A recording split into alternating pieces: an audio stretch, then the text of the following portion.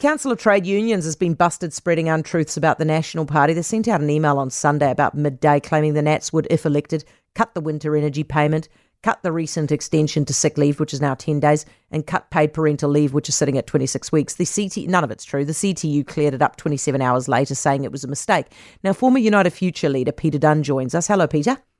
Hello, Heather. The clarification that they've issued now is that they meant to say that not that National was going to remove this stuff, but just that National had once upon a time opposed this stuff. Oh, it's a bit disingenuous, I think. I mean, it's possible this is a genuine mistake, but I think it's highly unlikely for this reason.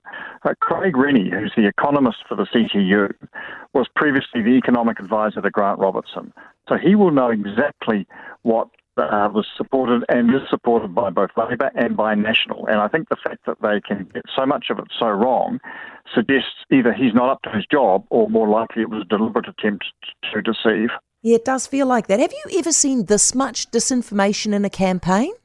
No, I've seen disinformation. That's sort of part and parcel of campaigns on both sides of the ledger. That's not unusual. But I think it's got to a new level now. And of course, it gets spread so much more easily via social media. And it's the sort of the truth, non-truth thing, the fake news argument, if you take it to its extreme.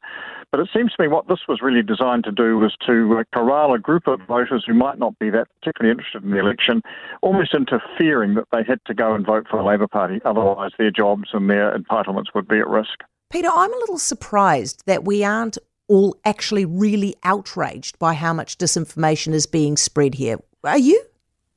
I am a wee bit surprised, but I sadly think that we're just becoming more and more used to it. It happens, we take everything with a grain of salt.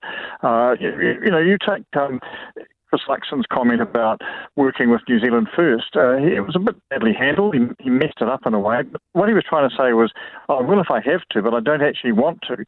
The message he's given across is, I will, and, Winston, here's my number. And that's the problem with all of this sort of stuff. I mean, Hipkins has done the same thing too. You create an impression and people hear what they think they want to hear rather than what was actually said. Yeah, fair point. Hey, Peter, thank you very much. Really appreciate your time always. Peter Dunne, former United Future leader. For more from Heather Duplessis Allen Drive, listen live to News Talk ZB from 4 p.m. weekdays or follow the podcast on iHeartRadio.